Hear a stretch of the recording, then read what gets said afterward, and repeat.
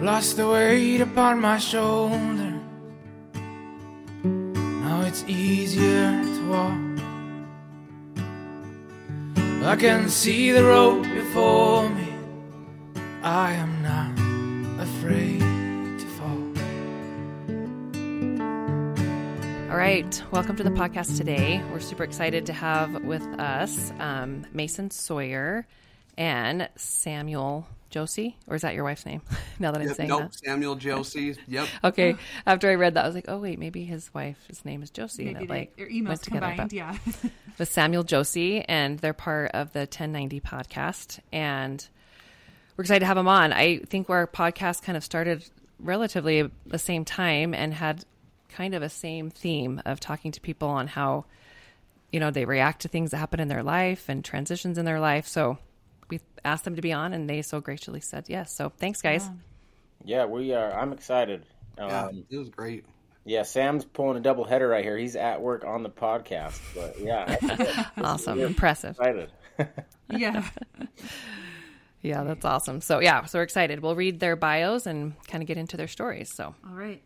Okay, I'm going to read Mason's. So Mason Sawyer was born and raised in West Jordan, Utah, where he excelled as a point guard and dedicated basketball player. Mason's athletic accomplishments include Utah All-State, Regional Most Outstanding Player, All Academic Region Team. Yeah, I was really smart, okay? Get it right. I have to I'm like losing my spot. Okay, should we? I'll start. Yeah, you're good. Okay, I'll start with that again. I'm totally joking. Oh, I know. Okay. An athlete and a scholar. You want to know that. Yes, it's important. Yes. It was my mom. It was mostly my mom, but, you know. Oh, she'll want to hear that. Yes, for sure. Okay. All Academic Region Team, a scholarship offer from Boise State. After winning a state championship his senior year of high school, he went on to play college basketball for Utah Tech, formerly Dixie State. Mason married his high school sweetheart, Courtney Atkinson. He went on to earn a college degree in psychology, while Courtney earned her nursing degree.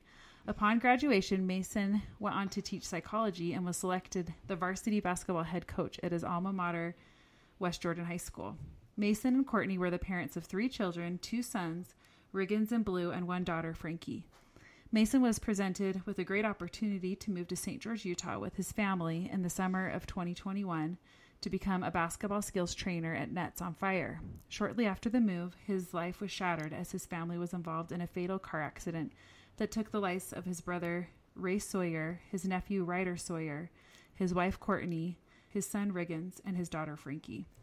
The accident occurred on July 25th, 2021. Mason has now become solely focused on raising his son, Blue, who survived the car accident. His mission is to help other people by living the 10-90 principle. This principle of life, being 10% of what happens to you and 90% of how you respond, has inspired him to start a podcast named the 1090. He has gone on to share his message as a public speaker. So thanks for that. Yeah, thank you. I've seen, a lot of places that you've been a public speaker. That's really awesome. Yeah, we've been, we just started this thing, like, how long ago, Sam? Like 7-8 months ago? Maybe?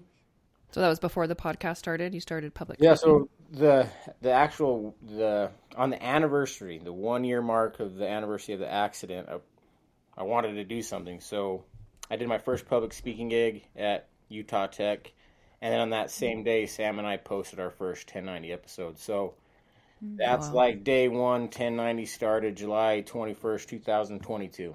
So yeah, we haven't been doing it for very long, but we've been. Sam, how many have we done? We've probably done at least a dozen, maybe more speaking engagements. So we've been. It's been good. They've been coming in pretty frequently lately. We've just never said no. We just do whatever, and we've had some fun experiences. We've talked to 300 people, and we've talked to 12 people, and anywhere in between. So it's been talking's helped me a lot. So I just love talking about it. So no, I think that's really cool, and I think that the whole premise of the 1090 is so cool. And I was telling Sam and Mason before we started that my husband's just kind of a natural stoic, has really got into the stoicism part. And I feel like my entire marriage, it's something, I didn't even relate it to stoicism. I just related it to my husband, that he'd say, you can't help what happens to you or even how you feel, but you can react. You can control how you react to these things. And so we've taught our kids that over, their lives and stuff. So I think it's a really cool principle and a cool idea for a podcast. Well, So just like if I can get a plug in on stoicism real quick. Yeah. Like one of the four main pillars of stoicism is justice.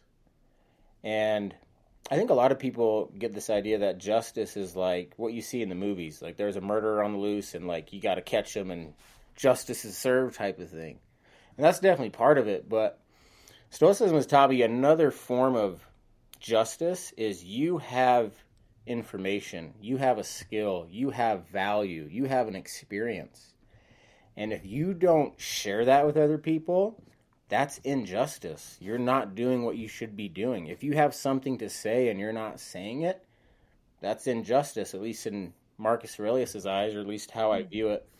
And that's why I love your guys' podcast. You guys are both serious and you care about what you guys are trying to achieve. That's justice. You guys have something to say, and you're not going to let your fear and what other people think stop you from doing that. So that's kind of how I see it. I went through a lot, and if I don't share that with other people, I'm really messing it up. I'm not doing what I'm supposed to be doing, I think. yeah, that's really cool. great. Yeah. And I think, it helps people, that have gone through similar things not feel alone and to feel probably inspired by you and what you're doing. So it's really cool. Yeah. I also think, like we had kind of talked about, it's kind of an unimaginable thing that you've been through. But for us, people who, we've had challenges, but not to the extent that you have, but then we can see you're still going on, like you're still living by this principle that you believe in. It's just very inspiring. And so I think that's the other reason probably why what you're doing resonates with a lot of people is it's kind of like, well, if he can do it, I can do it, Well, I hope so. Yeah. That's well, thank really you for amazing. saying that. That means a lot. Yeah. That's amazing. Okay, I'll read Sam's bio real quick. Samuel Josie was born and raised in West Jordan, Utah. Sam graduated from West Jordan High School in 2007. From there, Sam went on to complete his Bachelor's of Communications at Utah Tech University, formerly Dixie State. Sam's love for education continued to grow as he obtained a Master's of Education Administration from Purdue University in West Lafayette, Indiana. Sam currently works as the manager over the Student Government Department at Utah Valley University. Sam has a wife and 2 kids, twin girls, with another girl on the way. Sam met his wife, Kaylee, while down in St. George, Utah, attending school. Kaylee has a degree in accounting. Sam has a rare form of dwarfism called Ellis Van Creveld syndrome. Is that right? How you pronounce it? It naturally affects his bone growth and development, as well as abnormalities to his fingers, born with 6 fingers on each hand, legs, and teeth. Sam stopped growing at the age of 17 and stands at 5'1". Being this short has created a number of challenges for Sam throughout his life. Things like dating, playing sports, working hard to impact jobs, writing, driving, and just everyday tasks proved to be more difficult given his circumstances. With over 17 surgeries on various bones in his body, Sam has had to learn to adapt to his situation, rise above the negativity, and find ways to succeed. Sam started this podcast with Mason Sawyer to help deliver a message to others who might be going through their own trials, whether that be a loss of a loved one, bullying, anxiety, or depression.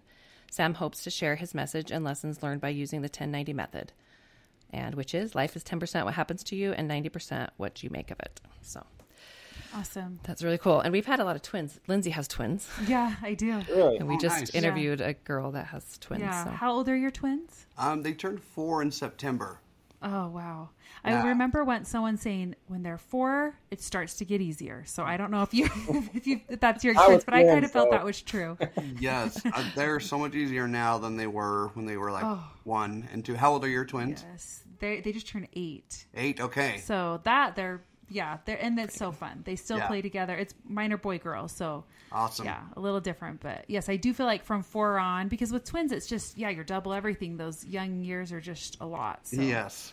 yeah, but you're getting out of the hardest time For sure. stage, For yeah. sure. which is good because you have another on the way. So right. I remember Yes. I went Yeah. to see Kaylee in the hospital, Sam and Kaylee, after they had they just had their 3rd baby. And okay, just had okay. yeah, they just Sorry. had it. And so Kaylee's in the hospital bed holding their newborn. And I'm just looking she just looks like she's on Easy Street. Like, she does not look like a new mother. I'm like, Kaylee, Yeah. like, after twins, is this just a walk in the park for you? And she's like, yeah, kind of, sort of. It was like, I bet. I'm sure after I know. twins, it's easy. Yeah. That is Yeah, funny. because twins weren't her first. You have 2 kids and then twins. and then the twins. Yeah. Okay. I have heard if you're having twins, have them first. Yes. It Just was, to yeah. kinda You don't get know the the difference. shock. Yeah. And then game that's changer true. Then for sure. Having the next twins one would and- be like, easy peasy. So that's fun. That's awesome. Well, yeah, maybe you could tell us how you two met then, because it sounds like, even 4 years ago you were in each other's lives. So Well, it's funny. where did that because begin? We do our public speaking stuff, and Sam speaks first. And then to kind of like introduce me and tell each other how we met, I tell this story. But I want Sam to tell it because I always tell it. I never hear his side of the story. So I'm going to allow Sam to get some shots in here if he wants. Cool. Perfect. Yeah, so Mason was on the basketball team, and I was the manager of the basketball team. And so I was with the team all the time, but Mason was, I think you were a no, you were a sophomore. Sophomore. Because I was at the high school, so I think it was a sophomore. Yeah, so sophomore. And I don't know if you are familiar with high school basketball game, but the team, they play sophomore first, then JV, then varsity. And the team that goes on next comes out like in the fourth quarter, and they wait kind of on the sideline for the game to end, for them to go and warm up. So sophomore game ends, then JV players go out and warm up. So Mason, he's playing JV at this point. He's just dribbling the ball, waiting for the sophomore game to end for him to be able to go out and start warming up for his game. And I never talked to him before, but I was familiar who he was because I have helped him manager-wise on the team, but like hadn't really ever spoke to him. And I noticed this girl in the stands, and I thought she was really cute. And so I was like, I didn't know who she was, didn't know anything about her, never spoke to her, just thought she was good-looking. And I assumed that he would know who she was. I don't know why, I don't know. I'd never seen her, maybe he'd seen her. And he was the only one standing right there. So I go up to him and I say, hey, do you know this girl? I think someone else had told me her name was Courtney. And I was like, do you know this girl named Courtney Atkinson? And he's like, yeah. And I kind of pointed to her. He's like, yeah, her sister's dating one of Mason's. Mason said her sister dating one of my good friends. So I was like, oh, well, I think she's super hot. Would you mind like putting in a good word for me? And he's like, oh yeah, for sure. I definitely will. And then, long story short, he did not put in a good word for me. He put in a good word for himself, and the rest is history from there. Oh, nice. Yeah, I ended up marrying that girl. Yeah, so that that ended up being his so wife, cute. and it was. Yeah. I mean, it worked out great. I mean, that was literally the start of our friendship. Like I think like from that day on, I remember after the game we were plotting a little bit, like how can we do this here? We went to dinner that night. We met up the next day, and like that was just the start of our. Well, our I remember. It was I forget what year, but I think the Utah Jazz were playing the Golden State Warriors when they had Baron Davis and those guys. Sam. Mm-hmm. Yeah. And remember, me and you were scheming, and I would make bad bets with Courtney on purpose to lose, so that I could take her out to lunch the next day. Oh, that's awesome. Yeah, we were just buddies since high school. Just good friends. So Yeah. That's really cool. And then you were at Utah Tech at the same time yeah, as well? yeah. Cool. Yep. And I had moved. Him and Courtney were down there, got married and moved down there, and then I moved down there and met my wife. We got married after like a year and a half of dating, and then we ended up staying down there for. I think you guys moved back like a year before we moved back. But have maintained friendship throughout the whole thing. It's been fun. No, Yeah, that's and really awesome. I was thinking like I want to do a podcast, but I got to do it with someone. And my mind immediately went to Sam Josie because I've always looked up to Sam since I was in high school. And just the way, like, Sam has a quote he likes by John Wooden that says, never whine, never complain, never make excuses. And that's like, I've never heard Sam complain about his dwarfism ever. Like, not even like when we're alone. Like, never complains about it. Even when stuff doesn't go good for him in his life. Like, he loses the girl, he loses the job or whatever. He never goes down the road of it's because I'm short, it's because I have. He just doesn't play that card. And so when I went through my traumatic event with my family, that was like a mindset that I wanted to adopt, kind of that stoic mindset of what happened is terrible, we can't change it, what are you going to do about it? Are you going to complain about it the rest of your life, or are you going to try to make something good happen out of it? Yeah. Yeah, that's really cool. It's cool to have friends like that. Yeah, Sam. that's Yeah. amazing. Oh, yeah. Would you guys rather do it in the order that you normally do? No, or what? that's fine. I was just, I've never heard Sam's side Wanted of to that hear his story. perspective. Oh, okay. I just was, yeah. He makes me sound a little bit more of a bad guy in his version, so it's fine. You were still in his girl. Yeah, you Yeah. swooped in. Yeah. Yeah. No, we're fine. We're good. I remember I would Okay. tell that. He used to have me come guest speak at his class in high school, and I'd always tell his students that story, and they would just give him, hassle him about, why would you do that to your friend? It was funny. Yeah, that's really cute. awesome. So did you and Courtney start dating at that point in high school and then Yeah, so just Courtney and continue I- dating all that time? Yeah, so Courtney and I, we were high school sweethearts. We won the award in high school, most likely to marry your high school sweetheart. So we Oh, cute. and it's funny because I loved basketball growing up, and I was committed to basketball. I wanted to go play college basketball, so my mindset was stay away from girls. They're just a distraction. And then I get to high school and I hang out with Courtney one time, and I'm like, I like this girl, and we just never stopped hanging out, I guess. So yeah. Yeah. Yeah, That's cool. awesome. And then you met your wife in St. George, Sam? Yep, her and I was her. This is probably illegal. I was her boss at Pizza Factory. I was her, what's it called, apartment manager where she lived. Oh, We went to the same church. Sounds like I stalked her. You're just like creep, And then we both Sam. went to, yeah. Creep on Went this to Utah Tech, and so we were just always running into each other all the time. So we dated for probably about a year and a half before we got married. oh, nice. Cool. And she's from St. George originally? She's from Pleasant Grove, or I guess Linden. okay. A lot of people don't know where Linden is, so I always Yeah. say Pleasant Yeah. Grove. Yeah. And so she moved down there just right out of high school, and then and then we moved down to Dixie, or I guess St. George, and then stayed there I think we were there like, from the time we moved down and got married and stayed, I think we'd been there like 4 or 5 years. And then we moved to Indiana for school, and then moved back, got a job at Utah State in Logan, and then from there, when we had the twins, it was just hard. Like, we didn't have any really friends or family in Logan, so we're like, we got to get by. This is hard. I go to work. You're here alone all day twins, with that's two hard. twins. This is not good. So we wanted to get closer up here to family and friends. So ended up here at UVU.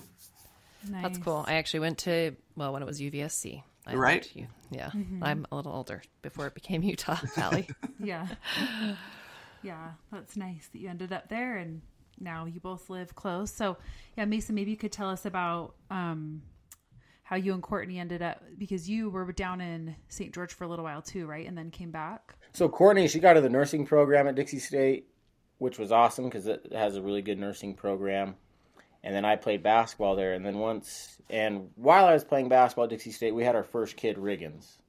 So my senior year of basketball, Courtney was working graveyards. I was on the basketball team and we had this kid. And so I had to stay up with Riggins all night, which I loved looking back on it now. And then Courtney would come home from the graveyard, and then I had to go to early morning weights. It was rough. But it was a fun moment to be in. So we had Riggins, and then when I graduated, my old Coach Briggs, my old high school basketball coach, he said, Mason, like, you just got a bachelor's degree in psychology, right? I'm like, yeah. He's like, well, our psychology teacher just left, so why don't you apply for the teaching job, be on my coaching staff, and you can help me coach.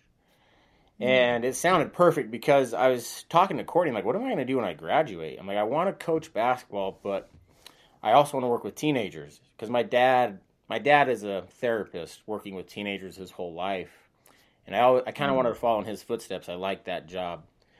So when Coach Briggs told me that, I'm like, oh, it's perfect. I can coach basketball and I can still impact teenagers' lives. Like, it's going to be perfect. So we moved back to West Jordan. Courtney Courtney was the best because with that nursing degree, she was such a good nurse and everyone loved her. She could just get a job whenever, wherever. So she was like my sugar mama. But so we moved back to West Jordan. I'm coaching, teaching. She's a nurse. We have 2 more kids. So we have Blue and then we have Frankie. And Coach Briggs takes a different job, and then I become the head coach at West Jordan High School for 3 years. And then I just got a really cool job offer from St. George, this place called Nets on Fire, big basketball complex. And they basically called me with my dream job. Like, we want you to be a skills trainer over here at our gym. We want you to put AAU basketball teams together and travel and coach. And we'll pay you this much. I mean, it wasn't a ton of money, but to a high school teacher salary, it was. It was like, oh, wow, okay. And so I tell Courtney, and she's like, are you serious? I'm like, yeah. And she's like, and we always wanted to go back to St. George because we just love living there. And we're like, man, this is perfect. So we decided to move back to St. George. And I started that new job, which I loved. It was my dream job. And Courtney found this traveling nurse job where she travels to people's houses, and she loved that. And yeah, so we moved back to St. George. And then the accident happened. But yeah, that's kind of how I was in St. George at the time. Okay. Yeah. And how long had you been living down there?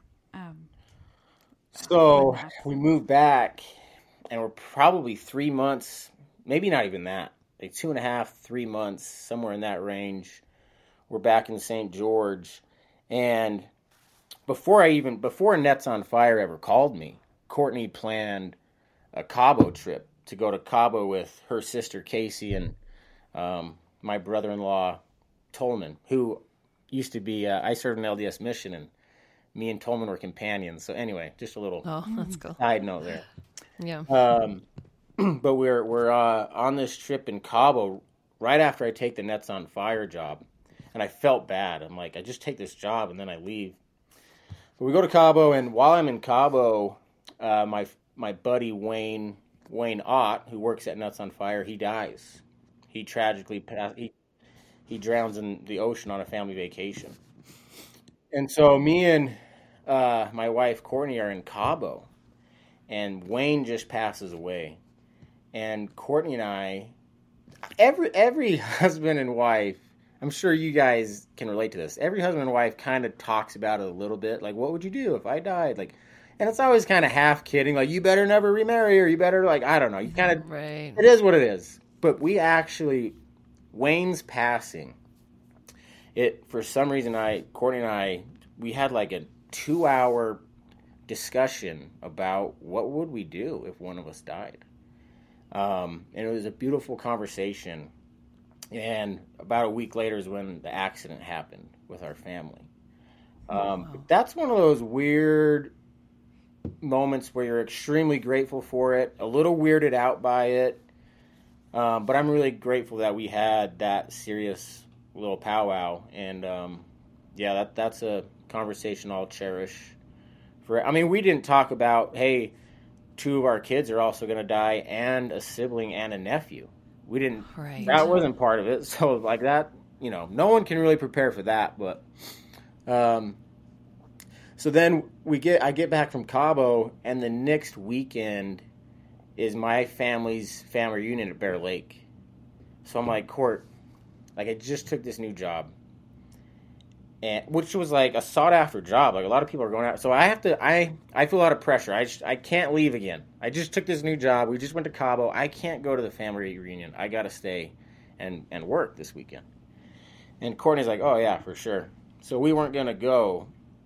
And then that Friday, Courtney's like, hey, it's 108 degrees outside because it's St. George, Utah. St. George, yeah. Mm-hmm. She's like, you're going to be coaching all weekend. I'm going to take the kids, and we'll just go to Bear Lake. It'll be fun. I know it's a long drive, but it'll be fun. I'm like, yeah, sounds great. And my brother Race and his family also live in St. George.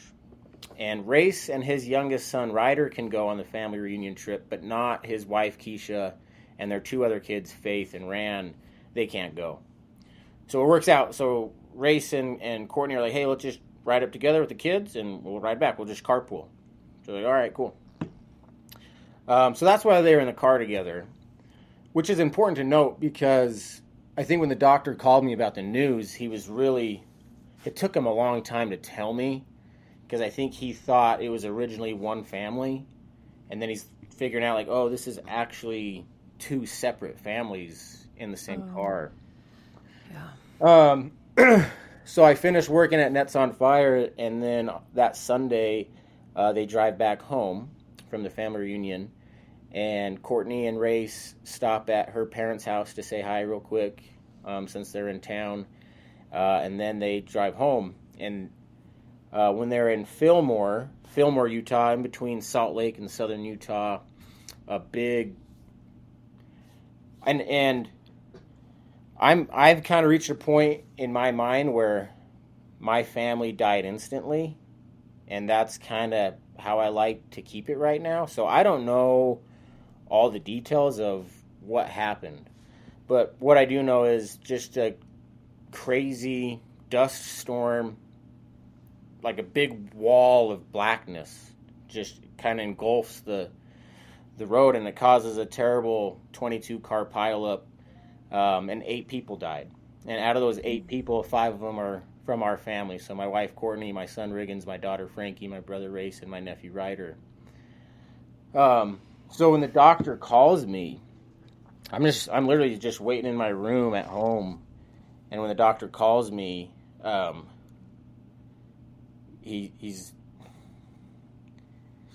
says, I'm Dr. So-and-so. There's been a terrible car accident. Are you the owner of a Buick? And I'm just like, okay. And before he called me, my sister-in-law, Keisha, so my brother Race's wife, she texted me. It's like, Mason, I'm worried. Race won't text me back. Courtney won't text me back. I think something's off. And I'm like, I'm sure it's just traffic, or they're just a little late. They'll be here. So when I got this call from the doctor, I'm like, oh, this isn't good. So for whatever reason, I pictured Race and Courtney in a hospital bed. The kids are there, and we need to go. Me and Keisha need to get over there. That's why they're not answering the phone.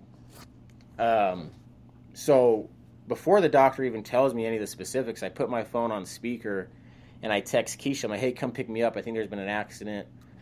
We got to go to Fillmore or whatever. I don't really remember what I told Keisha, but I just said, come pick me up. There's been an accident. And so then I get back to the phone call, and doctor says there's been a terrible accident. There's 1 survivor. Oh. And I just fall to the ground, confused. And I think I asked him at one point, like, you're kidding. Like, this is a joke. And he's like, I wish I was kidding. And I'm going through denial, and then anger, and then just denial, confusion, bargaining. I went through a lot of bargaining, just going through all these emotions, and I still am. And that's something I try to tell people in our public speaking things is like, listen, this is not like a comeback story. If you're looking for a guy that's overcome this, you got the wrong guy. I'm hurting really bad, and I don't have a whole lot of advice for you other than you can't give up. You got to keep going.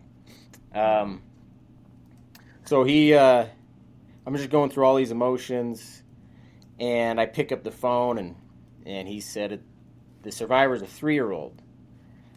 And so I fall back down again, and so that means my wife's dead, my brother's dead, my nephew's dead, and Riggins is dead. So I'm dealing with that, and then I'm a little confused, and because it could be Frankie, my daughter, or it could be Blue. They're both close to 3, and I'm so confused, and I don't know who I want it to be. I don't know who it is. I don't know. And for some reason, I think it's Frankie, and I tell him as he's describing the child, I'm like, oh, that has to be my daughter Frankie. And he said, no, this is not a girl. This is a boy. He has blonde hair, blue eyes. And so then I'm like, oh, that's got to be my son Blue, because Blue has blonde hair, blue eyes. And the shift of, oh, Blue's actually alive, maybe, was so incredible. And it was immediately followed up by, that means Frankie's now gone. And that, there's just no getting over that stuff. I mean, the pain, and I just never understood trauma before. I just never got it. But it's not something you ever get over. It's not something like, hey, you go to therapy, you take this medication, you have a positive attitude, and then you've graduated from trauma, like you're good now. This is the rest of my life. It's the rest of my life. And honestly, a lot of people message me like, hey, my wife just left me. My kid just died. What do I do? And like, dude, I don't know. I don't have a whole lot of advice for you. If you want to take swimming lessons Take it from the guy who's swimming. I'm drowning. If you need help how to drown and not drown, I'm your guy. I'll show you how to keep your head above water. But I don't really know what direction to move in or how to swim very good yet. I'm just trying to stick around for my son and try to help people. And that's one thing I've learned about trauma. Like this is the rest of my life. That day, a lot of people died, and I died too, and I was reborn into this. I'm sorry, I just feel like I talked for like 20 straight minutes, but this is my therapy session. So you signed up that for was it. perfect. No, that was perfect, and we wanted to hear the story, and we feel, I think, honored that you share it with us. Yeah. Well, what else are you gonna do? I mean, and people say like, you're so courageous. I'm like, well, if you knew, like, no, not like I don't have a lot of options. If I don't talk about it, I'm probably just gonna kill myself or be miserable the rest of my life. So I really, I don't think it's courageous at all. I think it's my only option, kind of. Like, I got dealt a really shitty hand, and I'm trying to figure out the best way to play it. I don't think I'm going to win the hand, but I've got to try to make the most of it and stay in the game. Yeah, I think it's hard. I've been through something super hard before, and I feel like when people would say, I don't know how you're getting through it, or how are you doing this, or I couldn't do this without this or that. I'm like, what's my choice? My choice is to give up and die, or to like fight through it and to get through it. And it's kind of, I saw this huge sign. We went on a trip, and it was like on this building, and it said the only way is through. And it was just so important to me in that moment where I was like, that's it. That's the only way I can get it, like handle it, is to go through it and to like keep going forward. No matter what it is or how hard it is. And I was just going to say, it made me think yesterday I was listening to this podcast that talked about The Body Keeps the Score. Are you familiar with that book? Yeah, I am. I haven't read it. Trauma. Yeah, I've heard. Yeah. But it just, what you were saying is like, it will never leave you. Like, unfortunately, these traumatic events that I can't relate. I mean, you've gone through so much more than I have, ever close to gone through. But, it makes total sense what you were saying, that you can't just expect to totally, it's always going to be back. But what you can learn is these coping skills and just these mindsets, like you're going to teach us today, about how you are, getting through, like Chantil said, like the only way, to keep going. So anyway, it just made me think of that. Yeah. When you said that, I thought of the Robert Frost quote, "The only way out is through." And everyone agrees that that's a wonderful quote. But the weird thing to me is not a lot of people know who Robert Frost is. So, and I use Robert Frost as an example in our speaking engagements. I talk about him all the time. But Robert Frost, real quick, Robert Frost lost his father when he was 11. Mother died of cancer when he was in his late 20s. His sister had to be committed to a mental hospital where she died 9 years later. Robert Frost and his wife Eleanor had 6 children. Their son Elliot died of cholera. Their daughter Carol committed suicide. Daughter Marge died from a fever. Their daughter Eleanor only lived for 3 days after her birth. Yeah. Wow. So now when you really read when you read that Robert Frost quote now it hits home a little bit longer. That guy went through hell, and one of the best writers ever, what did he have to write down? The only way out is through. And another Robert Frost quote that I love is, life goes on. He says, after everything I've been through, I can sum up life in 3 words. It goes on. And it does. Yeah. And me and Sam, we kind of, it didn't really actually happen, but we use this as an example. Like, my family died in a car accident, and then next day, the electric bill came. Life doesn't care. It's brutal, and you got to figure out a way to keep going. Yeah, I remember my son was really sick as a baby, my very first son, and he had a couple really scary moments where we thought he was going to die, and he was in the hospital for like 2 months. And I remember that feeling of like, I'm in the hospital and I'm here and everybody else's life is going on, but I'm like, wait, but so is mine. Like, whether he lives or doesn't live, whether he gets better, has like lasting effects. Like, I was jealous of this life that they could leave the hospital after visiting me and go get ice cream. And and for them, I'm like, oh, their life is going on. But I'm like, wait, mine is. And the only way to go through it is to go through it and to keep going and to almost like have what did Karen say in her video? The radical acceptance of this is happening. Yeah, even though it's something you would never. Also, our therapist Brandy came on and also talked about radical acceptance. She's like, it's something that you would normally never accept in your life. You'd be like, no, this isn't happening. But radical acceptance is just accepting that it is happening, and you have to accept it, you know? So one thing I've learned is acceptance. That's not a one-time thing. It's not like I accepted it. Acceptance is a day-to-day thing. At least it is for me. I have days where I wake up and I don't accept it, and I run away from the pain, and it's not a good day for me. The days I wake up and I'm like, okay, this is reality. I'm going to accept it. What can I do today that's positive? How can I help other people? What can I do for my son Blue? That's the mindset you have to have. But it's acceptance. It's just like I said with trauma. You don't graduate trauma. There's no, hey, you're good now. That's never going to happen. It just isn't. Yeah, thanks for sharing that. And when you were talking about, you said the word anguish, and I learned what that word meant recently. And I read a book by Brene Brown that she wrote, and she gave the definition of anguish, and I felt like it was such a good example. It said, anguish is an almost unbearable and traumatic swirl of shock, incredulity, I can't say that word very good, grief, and powerlessness. Anguish not only takes away our ability to breathe, feel, and think, it comes for our bones. Anguish often causes us to physically crumble in on ourselves, literally bringing us to our knees or forcing us all the way to the ground. The element of powerlessness is what makes anguish traumatic. What we are not able to change, reverse, or negotiate what has happened. In those situations where we can temporarily reroute anguish with its to-do list and tasks, it finds its way back to us. I feel like that was exactly what you're describing, you know, the falling to the knees and the kind of the back and forth, like, this can't be true, this is not real, and it's just so hard for your body and your mind to accept something. And then I would be so hard, like you said, to think that one child had lived and to feel so good about that, and then to almost lose the child twice because then you realize your other one had lived, like that, the mixed emotions of that. It was like an incredible feeling followed up by the exact opposite form of that feeling. And it was just the extremes of it was really just I don't know. Yeah. And it's like your brain and your emotions, like they just couldn't. Yeah, it wasn't keeping up with each other. You can only imagine how that would be in that moment. And then my wife, like that's just one of them. There's 4 other people. Yeah. One of them's your wife. Like where do I go? Like, if you lose a kid, you go to your husband or your wife. Yeah. And I just like, what do I do? I just went to my son. If I put a positive spin on it, I did some bad. I mean, I just had to do anything to numb the pain. So drugs, alcohol, whatever. Like, because I wanted to die, but I couldn't because of Blue. I could never kill myself for Blue. So I just had to find reasons to stay alive. But I'm like, I can't stay alive with this pain. So instead of embracing the Robert Frost mindset of the only way out is through, I was just running from it.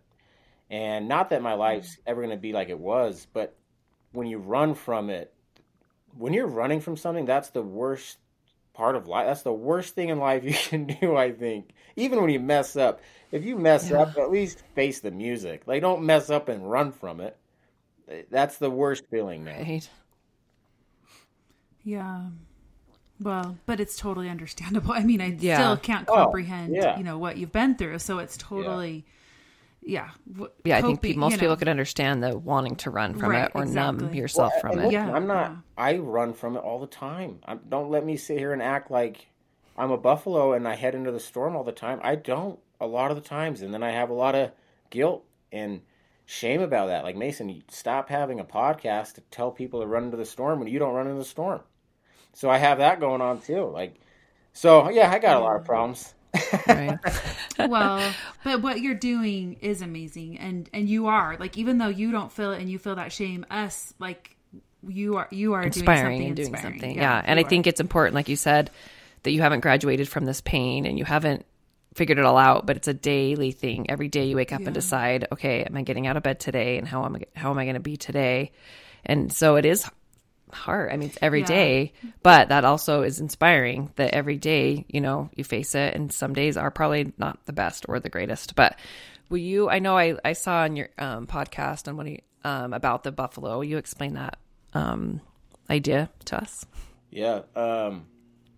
So my dad, he went to, imagine my dad. He lost son, daughter-in-law. I mean, he loved Courtney like a daughter.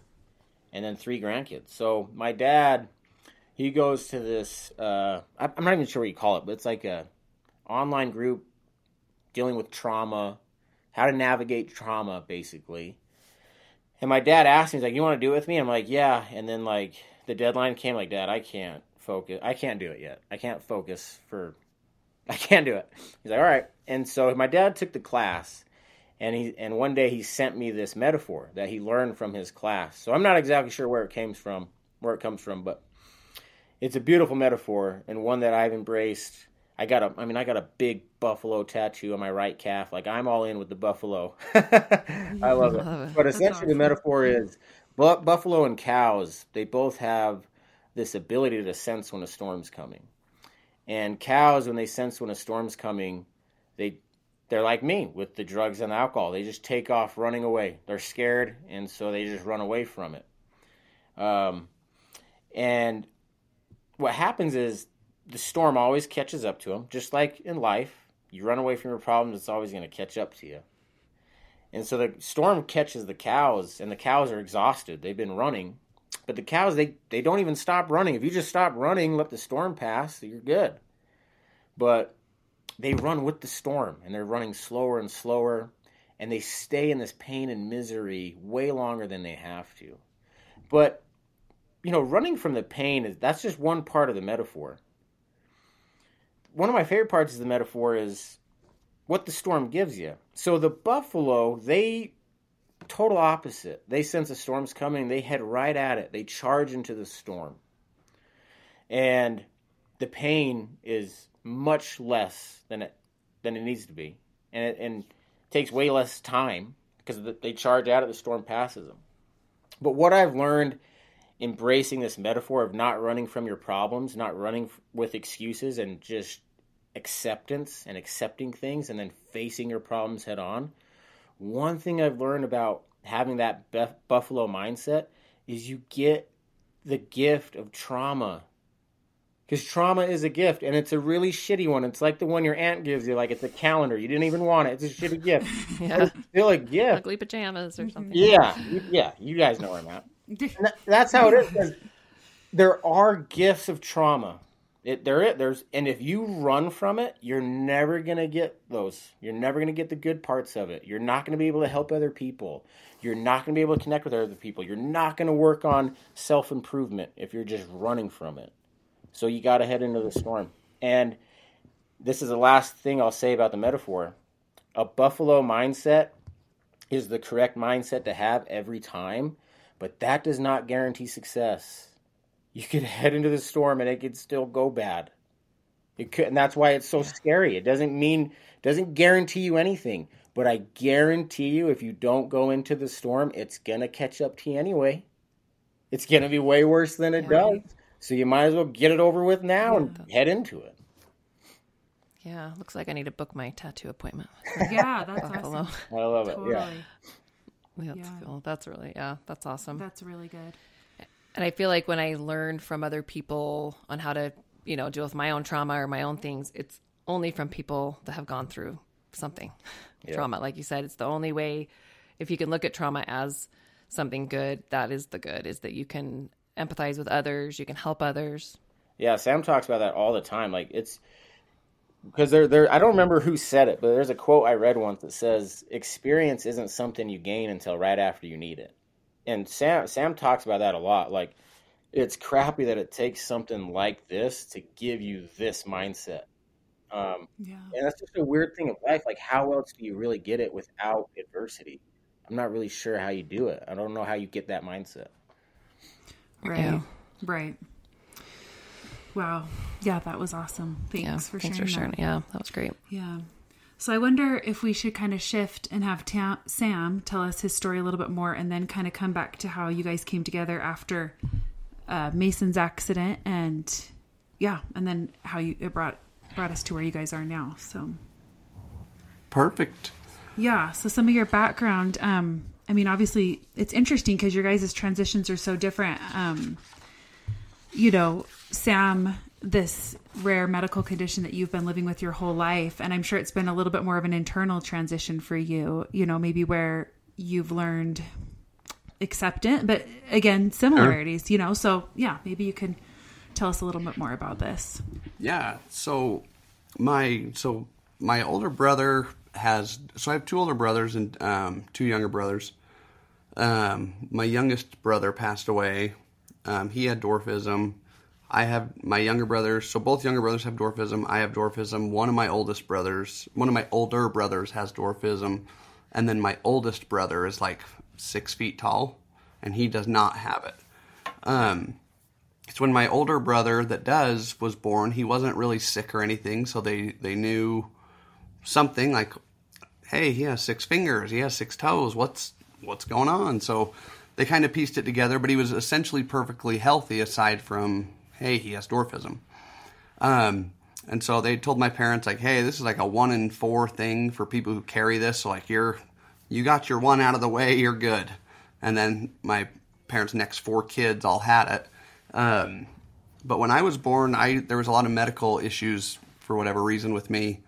I wasn't breathing very well. I was born with, like, the hole in my heart. That is common in this particular dwarfism. And then, like, lungs weren't developing super good.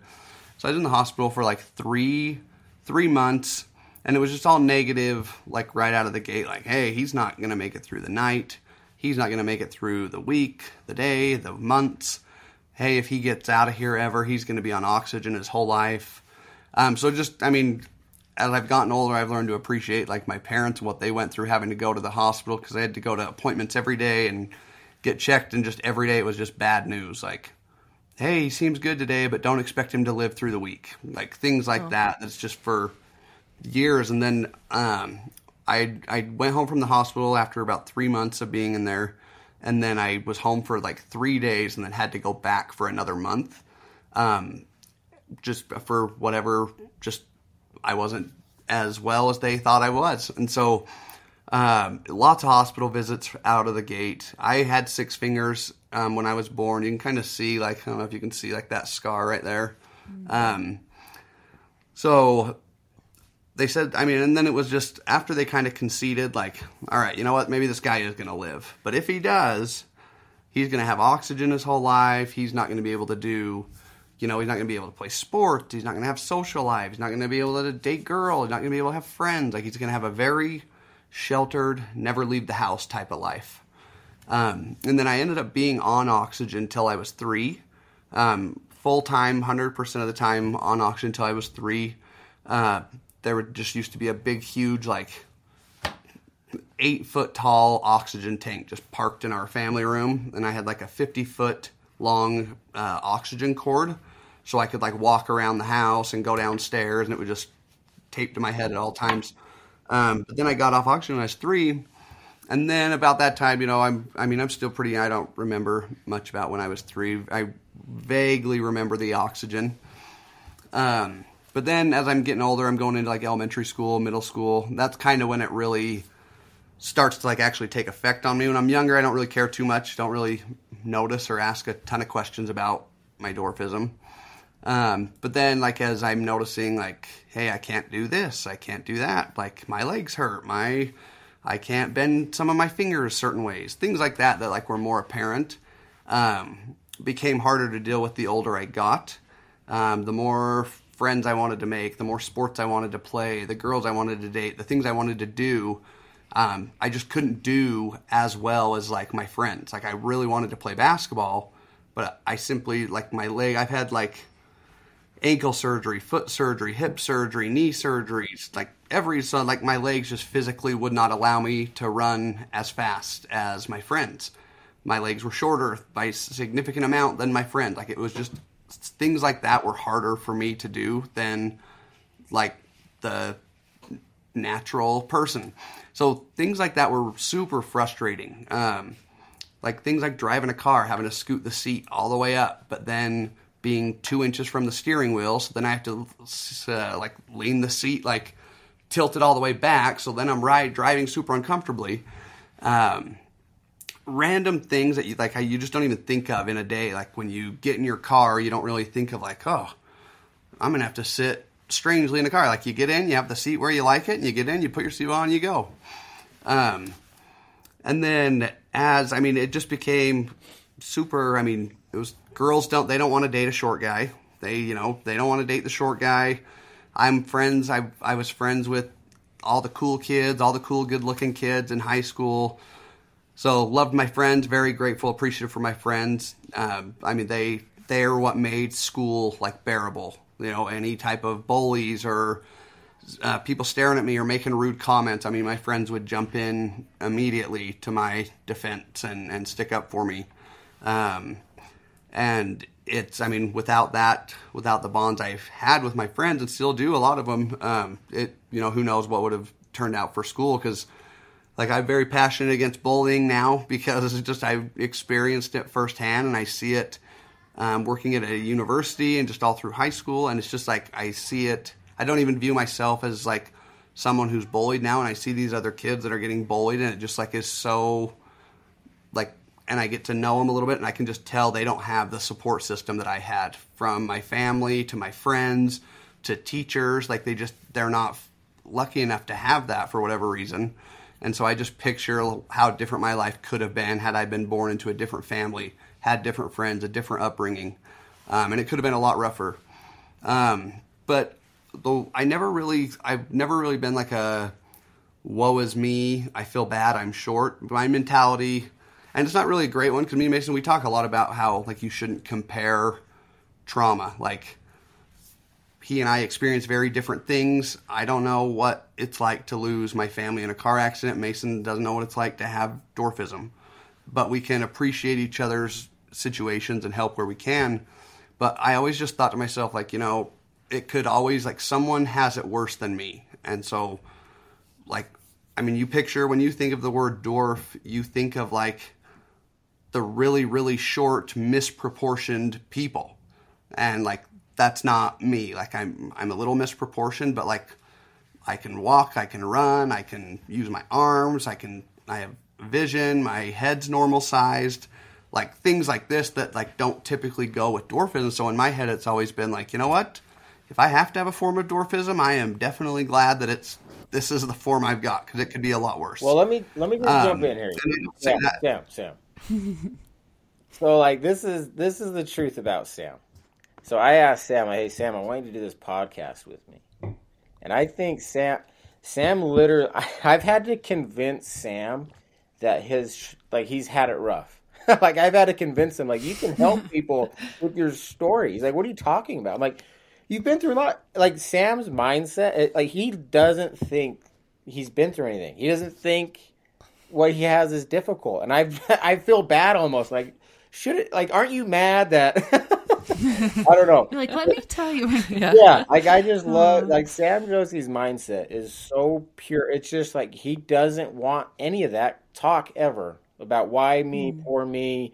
He doesn't want any special treatment ever, unless we go to Disneyland and it's fast pass time. They get me to the front of the line. Yeah. I'll take full advantage of the fast pass where I can. Yeah. Well, it sounds like you're a natural stoic. Sam is. Right? Yeah, actually, Sam actually mocks. Yeah, he's a natural. But I'm trying to wrap my brain around the stoic. I think it's amazing, and I want to learn more about it. But yeah, I'd say Sam seems to be a natural. So. Yeah, no, the Disneyland, there's not a lot of perks to being short, so where I can find them, I'm definitely going to take advantage of them. Yeah, take that. Yeah. Sam, what do you tell them when you get the pass? Or do they even ask? They just hand it to you? I don't know if you probably haven't been able to. My hands look a little different, so I don't even really say why. I just put my hands on the table as I'm talking, and I let them connect the dots. Yeah. Sam, you're like Ricky Bobby when he keeps putting his hands up. Yeah, and no one ever they're not gonna say hey, you don't deserve this. You don't pass. You don't you qualify. verify this? We connected just fine, and we go on and enjoy our Disneyland. That's actually a huge perk. That would be amazing to be able to jump all those lines at Disneyland. Yeah, it's very nice. And so that's kind of been, and I don't say that to toot my own horn or boast, but it's there's just nothing you can do. Like, I can't just go to bed tomorrow and decide to wake up 6 feet tall. And I accepted that at a really young age, that there's just certain things you can control and certain things you can't. Doesn't mean I don't get frustrated. Like, a lot of the things that upset me about being short were super, like, trivial. Like, the hardest thing I think of when I think about being short is I really wanted to be on the high school basketball team. So I reference that a lot. All my best friends were on the team, and I couldn't play with them. So it drove me nuts in high school. Things like that. But, like, I'm, 15 years out of high school now, and I was the manager for the team, have all the same memories as my friends because I hung out with them every day at practice, at the games, all that stuff. And a lot of the stuff that bugged me growing up, just it's not really applicable anymore. I feel like I've had to work a lot harder at certain things, whether it's to prove people wrong, because there's a lot of, like, misconceptions. Like, instead of just saying, like, oh, he's short, so there's going to be physical limitations, obviously. For whatever reason, they assume, like, oh, he must not be smart, or he must not be able to work a job, or he must not be able to have normal conversations. And so things like that, like when I go into job interviews or when I'm meeting people or things like that, like, you can just, and I don't know if Mason's seen it, I know, several different times how people can kind of, they'll look at me and stare, and they're just, you can tell their mind. That you walk out of a movie theater, you walk out of a jazz game, and people just stare. And it's weird because sometimes I totally forget, because I've been friends with you for years, and I kind of forget what you go through every day. And so when I see people stare at you, I'm like, oh yeah, like, Sam's short, like, that sucks for you, Sam. Like, that sucks. He's laughing at you. But yeah, Sam just doesn't let it get to him. Because if you let it get to you, then they win. So screw them. Don't let them get. No, not going to happen. Yeah. There's just not really I don't know. So but I feel like that's worked to my advantage ultimately, because I've had to develop certain skills to, like, show people, like, hey, I have good communication skills. I have good people skills. I am able to work a job. So I use these different things when I'm in situations like job interviews. Like, I may not be 6 feet tall like the last guy you interviewed, but I can talk and relate to people a lot better than he can. Let me sit down and explain to you why. And I feel like had I not experienced, like, the dwarfism and the situation I had growing up, I would have a very different, like, personality, view on life. If I was 6 feet tall and played high school ball and thought I would probably be the most arrogant bastard that's ever walked. I would think I was hot stuff. So that's probably why I'm... Dude, that's funny that you say that, because you hate athletes like that. Yeah, I do. Oh, I do, and I would be one of them. And so I think my upbringing and experiences has been, it's shaped. Like, I don't think I would be this way without going through all that, and I'm very fortunate to be where I'm at and have what I do have. And so if I could pick to not be short, I would love to have been born not short. Don't get me wrong there, but all things considered, like, I like my personality. I like the friendships and life that I have, and I think it would be very different had I not been born like this. And so I think, like, the main things now, and it's just kind of everyday things that I go through, of, like, just people staring, people super uneducated, make rude comments, and can be super frustrating sometimes, but at the same time, I don't, what do you do? I mean, I like to have some fun with them. Like, if I can tell people staring at my hands, I'll start doing, like, designs. Like, if I'm, like, talking or giving, like, a presentation, I can see people, like, following my hands. Then I'll start, like, moving them, like, up and down on purpose, and I can just see their eyes going all over, and then they realize what I'm doing, and then they immediately, like, oh crap, I've been caught staring at him. Now he knows. Sam, tell him the Little Caesars, the $5 pizza story in high school. Yeah, one night I used to go to Little Caesars and just ask them for free crazy bread. And they're like, why would we give you free crazy bread? I was like, I don't know, look at my hands. And they'd look at my hands like, you know what? We're going to give you some free crazy bread. They would. They'd give you free crazy bread. So we'd get free like crazy you said, bread. any benefit, Yeah. Use it to your advantage the to your best you advantage can. a little bit. Yeah. That's so funny. And so there's things like that are like today stuff, but I mean, most people, they're adults, they're, it's life. I'm at work like everyone else. I drive like everyone else. I'm living life just like everyone else. It's just there's some things that are a little more difficult. My wife has to get stuff off the top shelves for me. And funny, I mean, she's not very. I mean, what would you say, May? She's not extremely taller. She's like, I'm 5'1". She's probably 5'3". Yeah, she's not. So she's not extremely taller. Our twins, one of them's like super tall, and the other one's going to be like shorter. And it's funny because the one that is tall is exactly like me, and the one that's short and kind of stocky is like my wife, and so it's like the opposite. So That's funny. I know, so it's super funny. We joke about that a lot. And I say stocky. She's not stocky. It's funny that one of them's extremely tall and skinny, and the other one is just a short ball of fun. Yeah. That's so cute. But yeah, so that's kind of my experience in just dealing with, the negative connotations that come with dwarfism and having, it's involved. Like, I think I've had like 17 total surgeries. I've lost some hearing. I have to go in for like checkups regularly for like, not for like organs, for like my heart, my liver, my kidneys, things like that. Things like that people just don't typically have to think about in a day.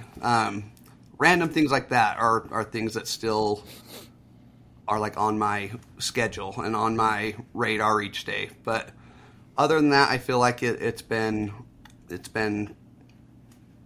quite an interesting ride. Yeah. Yeah, it's funny. My older son has a best friend that has, and I wish I remembered what the syndrome was, but he was born with like scoliosis and he had to get surgery on like a cleft palate and different things. And I think he experienced your same thing. I think people just assumed he wasn't smart, but he's actually one of the smartest kids I know. Like, he's super smart, but it's amazing as humans how we just automatically judge or like assume things. But what I loved about is that he is so strong-willed, so smart, wanted to figure out how to do everything on his own, and was just such a good example to all of us on, being independent. And he didn't want help with, I remember going to the beach with him when he was little, and anytime he tried to help him, it was like, no, I got it. Like, I got this, don't help me. Even though it was more difficult for him, he wanted to figure out on his own. And I think it's just interesting the different ways that he taught people just by being that way, just being like, this is me, I accept me, I'm going to, work hard and do it on my own. I mean, even to this day, he is in a wheelchair, but he drives, and he wants to, his parents, helped him with a car to get where he wants to go. And he goes to college, and he lives on his own. And when he could simply be like, this is just too hard, I need to live at home, people have to take me everywhere. He's even on a service mission for, the church, the LDS church.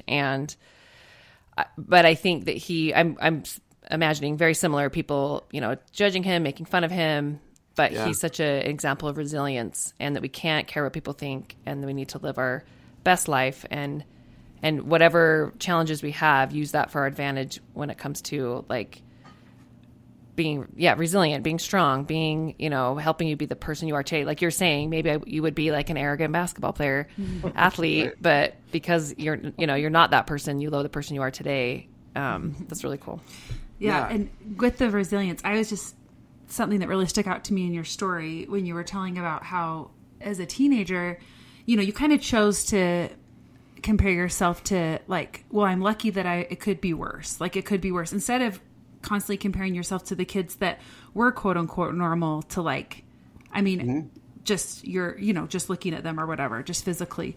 But, you never really know what kind of struggles people might have mentally or things like that. So there's that to consider too. But I just am so impressed with you that you had the maturity at that age, because I do feel like the natural tendency for, maybe I'm being stereotypical to teens, but it's like, I'm going to compare myself to the one that does have it all, in my eyes. Sure. It's just the natural, and just us as humans in general, I think that's what we tend to do, but I just think that says a lot about you and your character, that it's so sad. I mean, like you said, there are a lot with people with dwarfism that could be much worse, but you kind of chose to have that mindset that I could have it a lot worse, but I don't. And instead of flipping it around, the other way around. So anyway, thank you. I think that's a really awesome trait that you have. Yeah. Oh, thank you. Yeah. I remember like, it's just random things. Like, I remember it was mine and my wife's first night in Indiana. And when we moved there, I'm a homebody. I don't like to leave the state of Utah, let alone go to Indiana. And I'm walking, me and my wife, we went to go get ice cream that night at this place, and we were walking into the shop, and a truck drove by, and there was a bunch of kids in it, and they just like hollered out to them like, "Hey, you effing midget," and then just kept driving, and like I just felt like so embarrassed. That was probably like the first time. I mean, my wife's seen people stare and point and make comments, but like that was the first time she'd ever probably actually seen it like that. And I was so embarrassed that like, oh my gosh, like this is so embarrassing that happened in front of my wife. And so that's the type of stuff now that really irritates me. Yeah. Not so much embarrassing anymore. And her and I chatted, and she's like, "Look, I'm aware you're short. I married you. It's not like this is news to me. So like, I know people are rude. Like, I don't care." Well, my thought was it's embarrassing. I'm embarrassed for those them. kids. Yeah, I'm embarrassed for those kids. I'm embarrassed for them, not for. But right. From your perspective, I can totally understand what you're saying. But they're the ones that should be embarrassed, you know? Yeah, and like we would talk. It's like there's just so many people that like. I don't know. It's opened my eyes a lot of just how unaware people are, and like how and it makes me just wonder like why are people so rude? Like why is everyone's first instinct to be just a jerk sometimes? Yeah. And I'm not free of that. Like I'm sure I've teased people, and I'm sure I've looked at people and thought like, man, that guy looks weird. And then that person's probably looking at me thinking like, man, that guy looks weird. But it's really helped me have a better understanding and a little more sympathy for other people. But it's a blessing and a curse, I guess. That's such a cliche thing to say, but. And you may not be as passionate about like helping with bullying or being situation. You're there for people that do get bullied for different reasons, and you can relate to that and help people get through that, or help other kids realize the damage that is done when they do bully, when they think it's not a big deal, but actually it's really hurting people. Yeah. And it is so hard for me to understand where that comes from for people. You know, like you're saying, I mean, sometimes I think, do they just need more empathy? Or also is it like, well, maybe they are being bullied in some area of their life, and so they're trying to put it out on someone else. But it's so hard in the moment to, I mean, we can't see that. We can't see what's going on with them. All you see is the hurt that they're passing on. And so I think that's why, I mean, you guys know you're in education and things. I think that's why it's so important that the awareness is raised around those issues. And I don't know, like it's a big issue. Yeah. Well, me and Mason, we talk a lot, like around the time of the accident, people would come up to him and say things like, "Hey, you know, you're going to see him again," or, "Hey, you know, sorry you went through this, but look on the bright side," or, "Hey, you know what, you're going to learn from this," things like that. And we talk, it's like, they're not meaning to, like, just very insensitive things to say at that time. Right. But like, Mason's done really well at not, like, he realizes, like, they don't know what to say. They're just trying to help. They're not intentionally coming up and being insensitive. Or sometimes they'd even just say, like, way out there strange comments that you think like, why would you say that ever, let alone right now? Well, I think they mean well, though, right, Sam? Like they right. So you can't get mad at them. And like, what do you say? I don't know what to say. I wouldn't know what to say. People reach out to me like, "Hey, I lost my wife, lost my kid." I don't really know what to say to them either, other than, "I'm sorry." And when we were recording our last podcast, what was that, Monday, Sam? We did the questions episode. And someone asked a similar question to this, didn't they? We were talking about this, I think. Do you remember? Someone asked us like a question, I thought. What was they asked, what was the most helpful thing someone said did? What was the most helpful thing someone said? And the more I thought about that question, it was nothing. It was the people that just showed up and sat there ready to listen or not talk and then gave me a hug and left. That was the best thing. Yeah, I think no one knows. No one knows what's going on. So don't act like you can solve everyone's problems. Just be there for them and love them. And that's what Sam did. So that's what a lot of people did. Yeah, I think one of the hardest things is when people say, well, everything happens for a reason. And you want to be like, I can't quite get on board with that, but thanks for trying. But at the same time, they're really trying to help you make sense of it, but also they're probably trying to process it too, because they know that this is hard and traumatic, and they can't really quite put themselves in your shoes, but maybe they do have a spouse and kids, so they can kind of imagine, and they're just trying to make sense of it too, and they're trying to comfort you in some way. So yeah, it's never usually in a, There's no reason to get offended by it. They mean well. They come from love. No one knows. It's just a really crappy thing, man. Just give me a hug and let's not make it so weird. Yeah, not make it weird. don't try to fix this because it's not fixable. Just be there.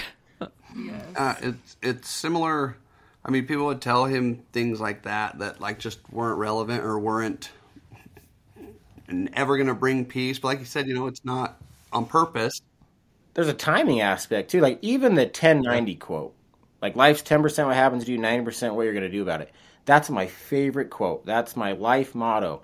But if someone lost a kid today, I would not tell them that. It's not the right time yet. They need to be mad. They need to cry, and they just need to feel it. That's what they need to be doing. The figuring out and how to help people with it and the journey ahead, that's for later. But you got to cry right now and be mad because you have every right. You earned that right. That's a really good point. Yeah. And something I've thought about, me and Mason, we kind of we have the same experience, but like a lot of people would try to tell me growing up, and one of the things that drove me crazy was people would like try to put expectations on me, like even from like a young age, like, hey, he's going to need oxygen his whole life, all the way up to like, hey, are you sure you're going to be able to do that? Hey, are you sure you want to do that? And it's like, look, don't like quit telling me what to do. I'm aware. I know me better than any of you know me. I know what I can do. I know what I'm capable of.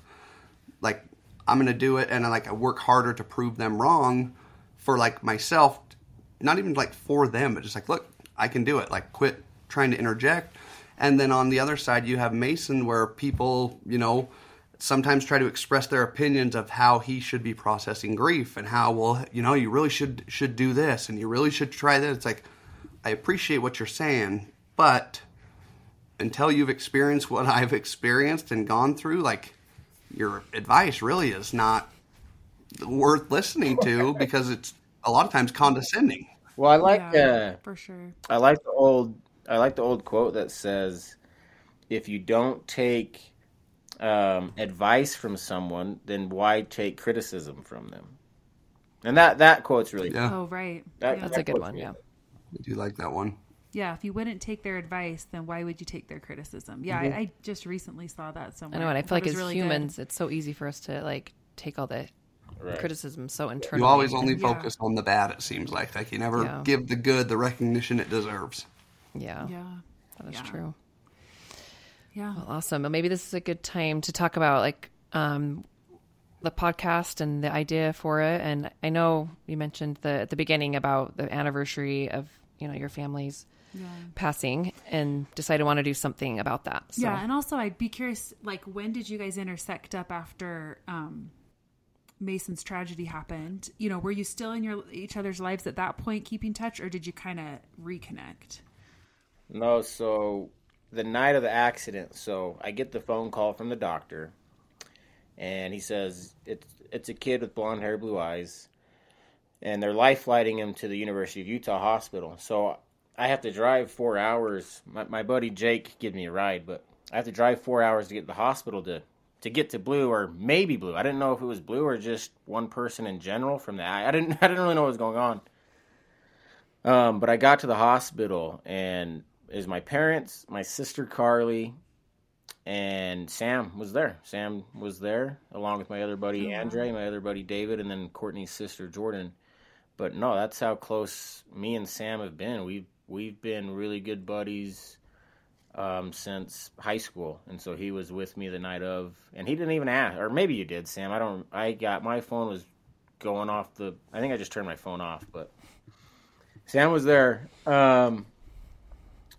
and I started going to therapy, and my therapist is like, Mason, you can go down the road of self-pity and feel bad for me, and maybe even like suicide. Like, I don't think anyone would blame you if you wanted to do that, Mason, but if you want, you have a tremendous opportunity that not a lot of people get to help other people.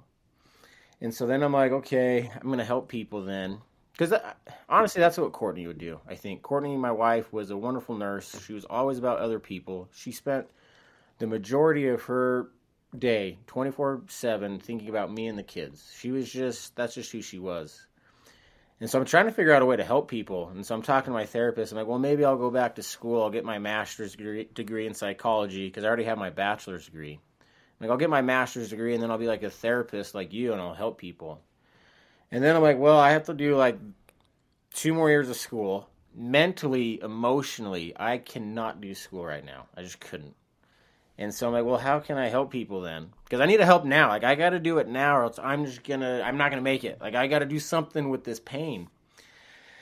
And so then I'm like, well, what if we start a podcast and then I'll just tell people about my story and see if I can help people. So we did that on the 1-year anniversary, like I talked about earlier. And a lot of people it just kind of, I don't know if explode's the right word because it wasn't like 1 million people, but like all of a sudden a bunch of people, they heard me speak, they listened to the podcast, and it was apparent really soon that we have something here. We don't really know what, we don't know where we're going with it, and that's still where we're at. We just record out of my basement, and we're just kind of flying by the seat of our pants. You guys with your podcast, Beautiful Shifts, you guys know what you're doing. You guys are organized. You sent us this spreadsheet of all these questions. We are just in my house. Yeah, you we're guys not in like Chantel's office. You guys got to figure out. Me and Sam, we literally invite people on our show, and we're like, we'll probably talk about this and then this, and then we go for it. Like we're just kind of going, and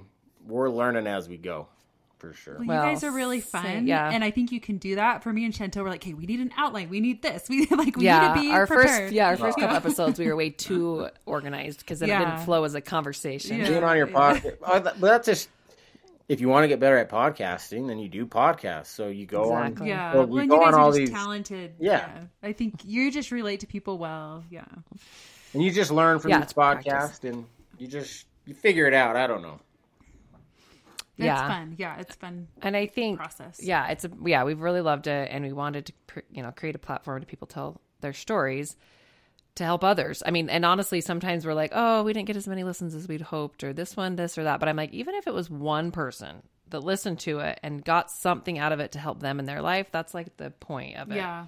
So, Well, and I do feel like it's helping us so much too. Just like you were saying, I mean, I'm just grateful for these perspectives that I get. And I feel like I'm learning so much from all these people that we get to talk to. So yeah, we named it Beautiful Shifts, but we were talking about the person's beautiful shift. But we're finding our own shifts in our own lives where we have a different perspective on things, or we've learned from other people and we have our own shift in our ideas and our thoughts, so it's cool. Yeah. But anyway, back to you guys. Yeah. That's the important thing here.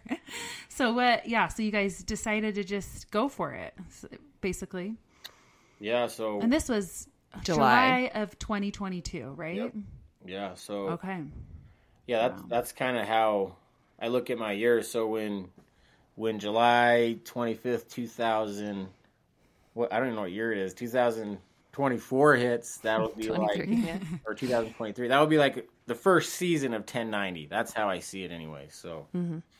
Yeah. I think it's so cool that you started it on the on that day. I think that's really neat. It's almost like a tribute, Yeah. to them. Yeah, and I was just thinking of like, what can I do? I want to do something on that day. And my original plan, because again, I mean, back to the buffalo and the cow analogy. Like for Christmas, we went to Vegas. I made my whole family go to Vegas on Christmas. It was Christmas Eve. We were eating like terrible, sloppy, soggy White Castle cheeseburgers on Christmas Eve. It was terrible. But I wanted to get away from anything that looked like Christmas at all. No snow, no, like, let's go to Vegas. That's like the most non-Christmas place in America I can think of. Yeah. And so like the 1 year mark of the anniversary is coming up. I'm like, I'm not running from it anymore. I'm going to start talking about it and see what happens. And so I wanted to do something. I'm like, well, I'll just talk. And if people want to listen, great. And so I kind of put it out on my Instagram, and I think, Sam, how many people showed up? I think like 250 people showed up at Dixie State, and it just awesome. It's just kind of turned into what it is now, type of thing. But it has replaced my therapy session. I haven't had a therapy session with my therapist in a long time, and podcasting and talking about it with strangers, it's my form of therapy. That's how I've been expressing it, and it's been really helpful. That's awesome. Well, and it sounds like you're actively seeking tools too, like just these different concepts, like the buffalo and the 1090 rule. And if you can bring yourself, the stoicism, if you can bring yourself back to that, then that is therapy too, that you could do, self-taught basically. So that's really neat. I think it's really cool that you guys have been such good friends for so long, and that Sam was there that day for you, and then he's here for you for the podcast, and that's just a really cool friendship. And yeah, for sure. Yeah. We've had some good. I mean, we were high schoolers hauling the mattress out on the tramp, having sleepovers back in the day. I mean, we have a. You remember having a sleepover on the tramp, and there was that really tall branch, like above the tramp, and you're like, yeah. Did you dare me to do it, or I don't know? But for some reason, I tried to do a spinning hill kick on this branch. Do you remember this, Sam? Yes, that branch was a good 12 feet in the air. Oh, gosh. So I jump up and I kick it, right? Do I kick the branch? Or did I kick the branch? I don't even remember. No, you missed the branch. and So anyway, I tried to do the spinning hill kick. Apparently, according to Sam, I don't hit it. And then on my way down, my foot goes through the springs, and I'm dangling on the tramp. My head's like barely off the ground. I'm like, dang. Do you remember that, Sam? I do, yes. And the great friend that I am, I immediately just, instead of saying like, "Oh, are you okay?" I just immediately start laughing, dangling there. That was good. No, we've been friends for a while. Yeah, and there's been plenty of times. I mean, when I'm frustrated or having a rough go, like Mason's a good one, that I regularly have turned to him for thoughts and advice and ideas and just expressing frustrations with life, and it's been a good friendship for sure. Yeah, that's awesome. That's awesome. Yeah. So the 1090, is that a stoicism thing, or word? Is that from a quote, or what the No, so there is Seneca has a quote that's really close that says, "It's not what happens to you, it's how you handle it," type of thing. So it's very close to stoicism, but there's lots of different versions of it. So if you Google that quote, there's going to be a couple names that pop up. A famous football coach, Lou Holtz, he has a version of it that says, "Life's 10% what happens to you, 90% what you're going to do about it." So a lot of people have said it. It's not like a crazy thought. It's pretty simple. It's pretty straightforward. But it's meant a lot. It's meant everything to me. And when my dad sent me that quote, and he's like, "I think this is the mindset you have to have." And when Sam and I were thinking of what are we going to name our podcast, I'm like, Sam, I don't even remember the other names we were tossing around now, but I texted Sam. I'm like, "Hey, what about like this quote, and we'll just call it the 1090 podcast?" And Sam's like, "Yeah, that sounds cool." So that's kind of what we went with. That's how we got the name. That's really cool. Yeah, that's a great concept. And a good way to sum up just when we go through things and challenges. Mm-hmm. Make it like really simple, like you said. It's just really simple. I'm reading Man's Search for Meaning. Oh, right. Oh, and it's very much like that. Yeah, and it's very much that thought process is a lot of how you're reacting to these things is how you get through even being in a concentration camp and not knowing if you're going to live or not. It was your attitude and your thought process that got him through every day. He has that really good quote, and I always butcher it, but it's something along the lines of, after everything's been taken from you, the one thing you always have control over is your attitude or how you handle things, basically. And again, one thing it goes back to the Robert Frost thing. One thing I've learned is it's not what's said. Sometimes the most important thing is who said it. And so for a guy like him to have that quote is everything.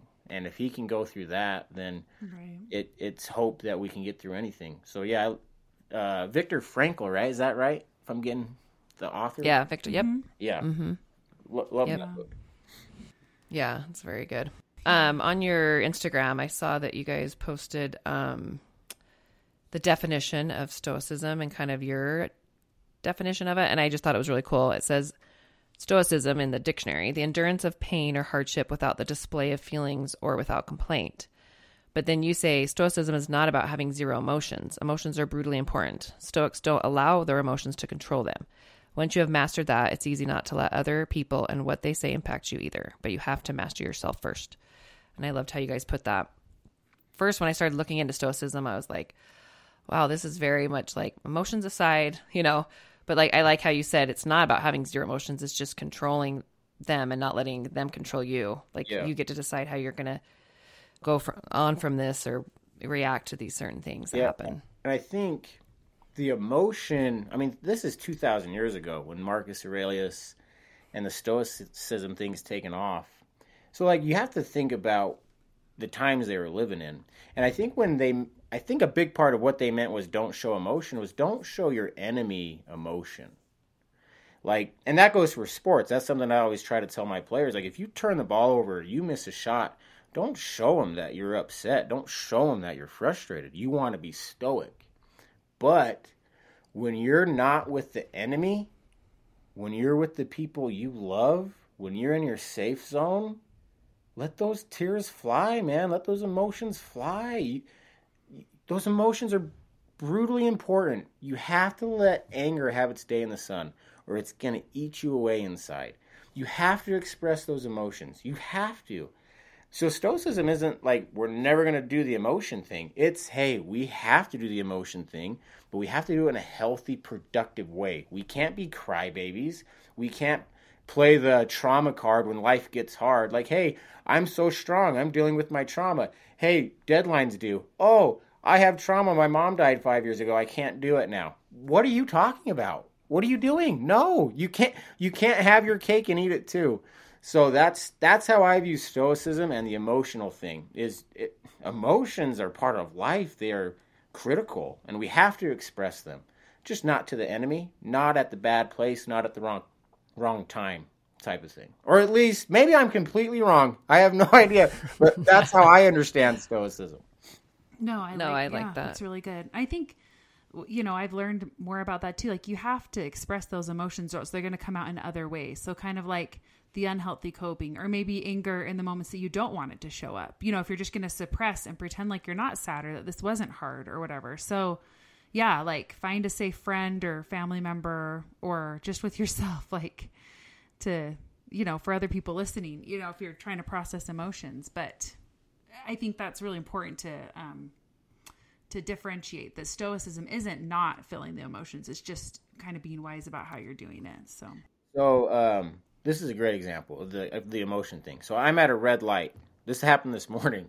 I'm at this red light and I want to complain about it so bad. Like, this light's so long or whatever. But I don't, because I know Blue's in the back seat. So I don't want Blue to hear me complain. So that's stoicism to me. Like, I don't want to hear him complain, because if he hears me complain on the way to school, he's going to get to school and complain. So I try not to complain. But then, and this is what my therapist helped me understand.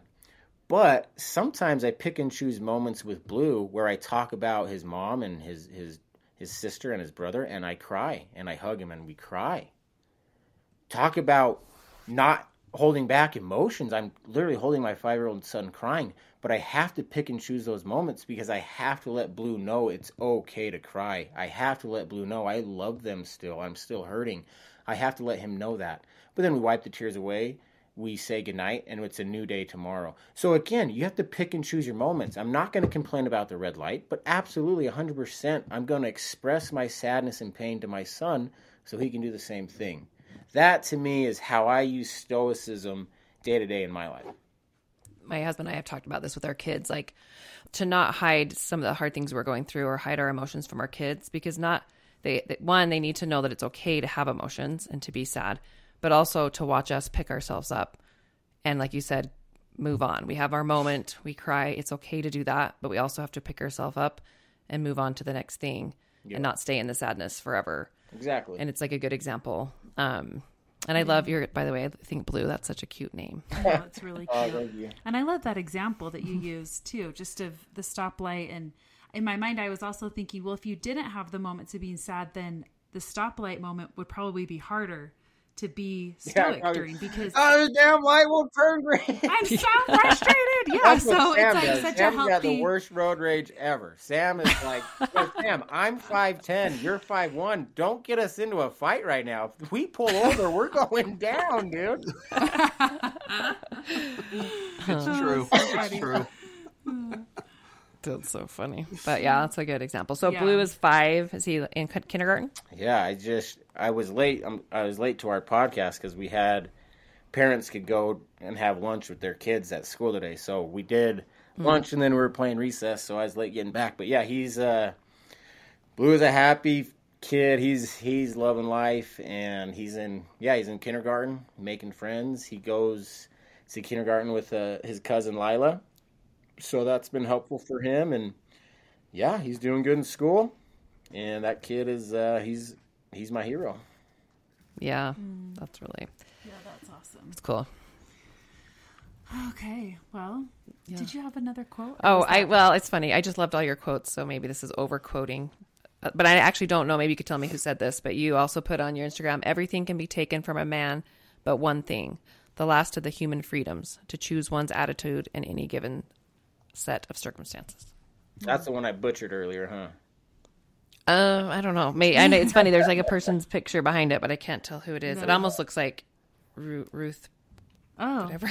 Ruth Bader Ginsburg. It's hard to tell. Yeah, I Maybe it love was that her. quote. Yeah. That quote. That's really good. Yeah. Yeah, for sure. That's a good sum up, too, of just the whole concept of stoicism. yeah. No, definitely, yeah.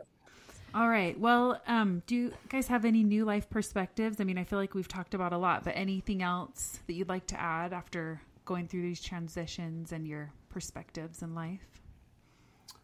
I just want to echo again, like our message of, life's 10% what happens to you and 90% how you respond to it. And I really think that there's just so much stuff that's out of our control in life. And it, Mason mentioned earlier, sometimes it takes really crappy things happening to get you to understand that. Sometimes it takes something like my dwarfism to teach me that every day throughout life. But just the more you can focus on what actually matters and what you can control, the more, I don't want to say the happier you're going to be, but the more you're not going to be bogged down with the little stuff anymore. It's going to be the stuff that actually matters, that you care about and gets your attention. Because if you're giving all your time and attention to stuff you can't change, can't control, and in the grand scheme of things doesn't matter, those little, like the red lights that I've spent probably hours of my life just complaining at the end of the day, that doesn't matter, and it's a waste of my time. It's a waste of energy. And so I think really trying to embrace that 1090 principle is huge. And it's something, we haven't mastered it. We're working on it every day still, but we definitely still have bad days and bad weeks and frustrations. And every normal thing that anyone does, we definitely still experience that. But it's been nice to actually have that 1090 reminder that's like, look, I can't control what just happened, so focus on the part that I can control.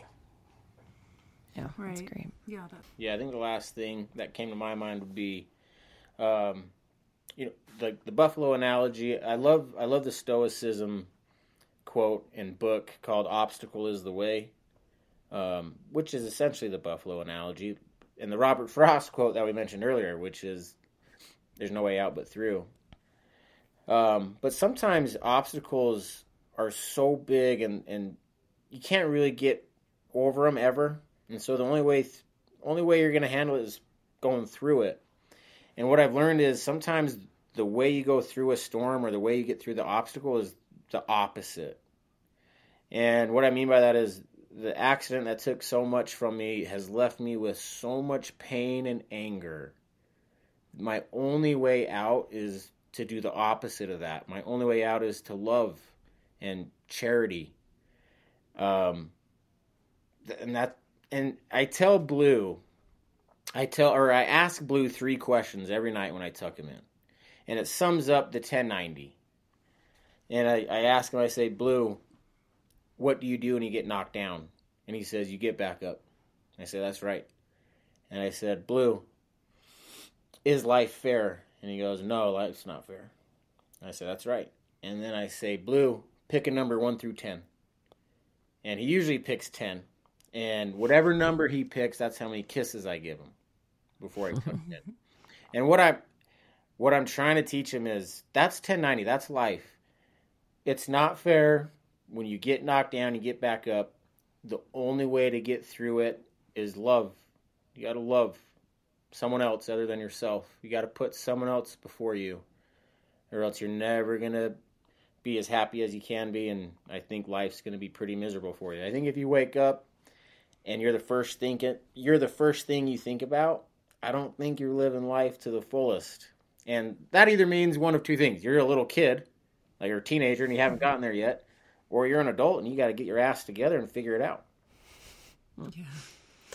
That's true. I love that. That's so cute. Yeah, that's awesome that you do that. way I to- love it. yeah, a You're good teaching lesson. him that at such a young age. Yeah. That's so wise. Thank you. Yeah. Well, That's good. yeah, this has been amazing. Yeah. Really. And- Yeah, I feel so grateful you guys took the time for us, and No, thank you so much. This was awesome. Thank you. You guys have. Yeah, this I've was been. great. I've probably listened to 3 or 4 episodes. I love what you guys are doing, and you're right. For Don't sure. don't get caught up in the viewers. We don't like whatever. 1 viewer, 100, 1,000, whatever. We're balls to the wall. We don't care. yeah. Yeah, that's kind of I think how we are, and it's always just nice if just even one person reaches out and is like, "Oh, that was Yeah. I really related to that," or I shared that with Right. my sister that's been through the same thing, or that kind of thing Yeah. is. It's And helpful. I even think even if no one listens, we love doing it. I know. I'm Right, like, right. I mean, today this has been so amazing to talk to you guys. So, Yeah. Yeah. No, we really appreciate it. Thank you both so much. Yeah. Thank Yeah, Yeah. thanks. One last thing. That we always ask. Yeah, we Yeah. always ask at the end of each episode is how do you find beauty in life after going through the things that you've gone through? I think just being able to find the simple things in life that you enjoy. Like, I like hanging out with Mason. I like going to movies. I like spending time with my wife and kids. I like sports. Just doing find the things you enjoy and make time for them. It's so easy to get caught up in, gotta work, then go home, then do the dishes, then go to bed and start it all over the next day. And sometimes that is the reality that just was what the day looked like. But when I find myself, when I actually take the time to do these things, it's much more enjoyable. Even if I'm going there and I'm like, oh, I don't really want to go tonight. This is a bummer. I want to just go to bed. And then I end up driving home later thinking like, I'm so glad I went. That was a lot of fun. And so I think just finding the simple things in life and making time for them is definitely something that has helped me. Yeah, super important. That's great. Yeah. I don't want to end on too much of like a dark note here, but one thing that's helped me is I've accepted death. I've accepted that. And this might sound so weird to you guys, because I love my wife and kids more than anything, more than me. Like, so losing them is just still trying to accept it most of the time. But I've accepted death, and I think about it all the time, like where they're at, what's the point of anything, like what are we doing here? And what happened to my wife and kids and brother and nephew is just terrible. They're so young and innocent, good people. It's just terrible. The only thing worse, though, is if they could never die. I know that might sound weird, but if you think it through long enough, every day of your life, like I have been, if you live forever, that's terrible. That's torture. Who wants to do that? Death is necessary. Death makes everything beautiful. Death gives everything meaning. And yeah, it sucks sometimes, because death, no one can control it. It's going to come and take whoever, whenever. And it's scary, but it makes life life. If we didn't have it, then what's the point of anything? So yeah, I wish I never lost them. I wish they were still here. But that's the game of life. Death's always going to win. And all we have control over is how we're going to play the game for however long we can. But I'm grateful for death. I am. As terrible as it is, and as much as it's broken me, it's necessary. And if we don't have it, nothing's worth anything. Yeah, that reminds me of the reel that you talked about, you taking your son to see Puss in Boots. And Yeah. how he has, he thinks he has 9 lives. He thinks he still has a lot of lives. He realizes he only has 1 left. Yeah. And then I think that's so true. If we aren't going to die, or if we don't know we're going to die, like we need to live like this is our only life, because Right. this is all we're promised at this point, is just this life. And so to live it with meaning and the acceptance that we all die at some point, and yeah, it's a. Yeah. I loved how you put that, and then I actually rented the movie because I was like, oh, I haven't even seen it yet. I'm going to watch it with my The kids. new one, the new Yeah. Puss in Boots. Especially if you I have keep little hearing good kids. things about that. I want to take my kids to it. Yeah. That's awesome. Yeah. Yeah, and I love how, ultimately you're bringing that back to gratitude, and that is just such a reoccurring theme that we find, and all the research even says, like, you have to find gratitude. I mean, even gratitude in death, like you're saying, like it's kind of uncomprehendable sometimes, but if you really stop to think about it, what you said made so much sense. So Well, thank you. I'm Yeah, I grateful think both that- things. What Sam said with the simple things, that comes up a Yes. lot when people want to find beauty, is just simple things, and then also gratitude is such a in huge whatever you've theme. been through. Yeah. And then even like you're saying in life, and then that also gives us gratitude for death, because you can't have one without the other. So Yeah, it's for so, sure. very Yeah, that's how I interesting see and it anyway. Grateful for that perspective. Yeah. Yeah. Yeah. Awesome. Okay. Well, thank you guys so much. Yeah, thank you so much. Thank you guys. all very much. We appreciate it. Yeah. I appreciate your it. time. Yeah, this has been so good. Yeah. Awesome. All right. Hey, Well, we'll talk to y'all soon. Thank you so much for listening today. We hope you enjoyed this conversation and would love if you subscribe to the podcast and followed along as we continue hearing more inspiring stories. You can also follow us on Instagram at Beautiful Shifts Podcast, where we will post updates with our latest interviews. we'd like to thank the band We the Lion for giving us permission to use their beautiful song Move Along for our podcast. Take a minute to listen to the song and the lyrics and enjoy.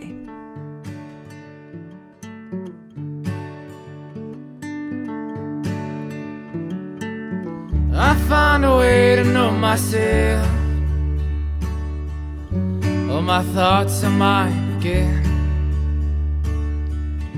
and begin to understand where to go. Now it's time to move along. Now it's time to move along. Take this journey as my own. Feel the strength right in my bones. All I want is to believe life is my own. Life is my own.